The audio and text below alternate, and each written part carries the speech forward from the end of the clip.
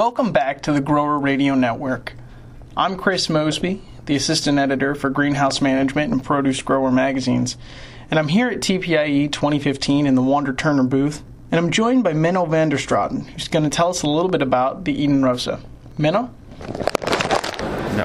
The Eden Rosso is a peperomia hybrid that originates from Holland. We as a company we have a relationship with the breeder in Holland, who's breeding in the peperomias, and this is a new hybrid that he created, and that we are actually at the moment marketing now also in the US. It's patented in Europe as well.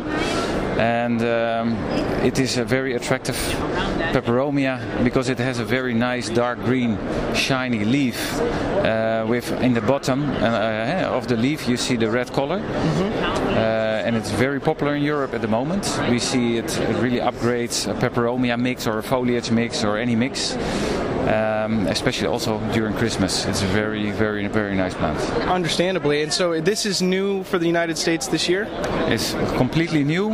It's that we started to sell liners in December last year, actually. So it will appear in the market, in about 1 or 2 months that you will see it on the market as well. Fantastic. And thank you for joining me. And for more podcasts, stay tuned to the Grower Radio Network.